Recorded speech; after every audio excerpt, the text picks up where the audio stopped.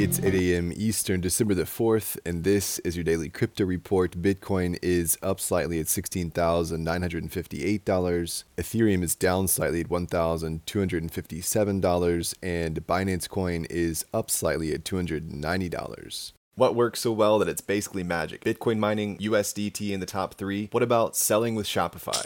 Shopify is the global commerce platform that helps you sell at every stage of your business. From launching your online shop to, did we just hit 1 million orders? Shopify is there to help you grow. From their all-in-one e-commerce platform to their in-person point-of-sale system. Wherever and whatever you're selling, turn browsers into buyers with the internet's best converting checkout, up to 36% better compared to other leading commerce platforms. Sell more with less effort thanks to their new AI solution, Shopify Magic. My favorite thing about Shopify is no matter how much you want to grow, they have the solutions you need to take control and level up your business. Shopify powers 10% of all e-commerce in the US and millions of other entrepreneurs across 175 countries. Plus, Shopify's award-winning help is there to support you every step of the way. Businesses that grow with Shopify. Sign up for a $1 per month trial period at shopify.com/DCR, all lowercase. Go to shopify.com/DCR to grow your business, no matter what stage you're at. Shopify.com/DCR.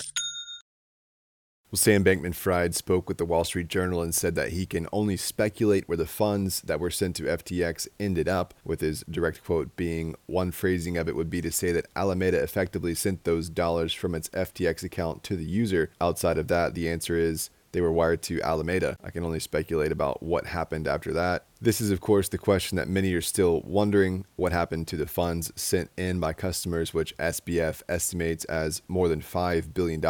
When pressed on his lack of oversight over a company he owned 90% of, he cited concerns about conflicts of interest between FTX and Alameda.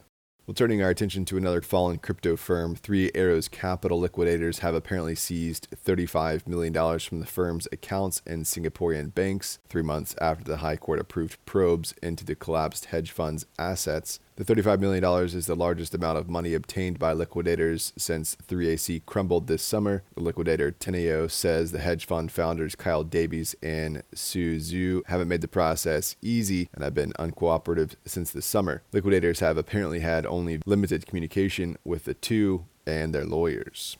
Well, Galaxy Digital is set to acquire GK8 from bankrupt Celsius. The custodian was originally acquired by Celsius for $115 million in late 2021. Galaxy will support GK8's self-custody solution and the ongoing development of Galaxy One, which is Galaxy's new prime offering for institutional investors. Mike Novogratz said, adding GK8 to our prime offering at this pivotal moment for our industry also highlights our continued willingness to take advantage of strategic opportunities to grow Galaxy in a sustainable manner. Well, the crypto derivatives exchange LedgerX is up for sale according to Bloomberg. Firms that have expressed interest include Blockchain.com, Gemini, Bitpanda, and Kalshi. LedgerX is regulated by the US CFTC and had been a subsidiary of FTX US since October of 2021. And finally, Bybit has reduced its workforce once more due to the deepening bear market, with CEO and co-founder Ben Zhu announcing the layoffs on Twitter, saying the planned downsizing will be across the board, adding, "We'll try to make this process as smooth as possible to take care of each individual's needs as much as we can." Well, that's all for us today. Visit us at dailycryptoreport.io for sources and links, and listen to us everywhere else you podcast under Daily Crypto Report.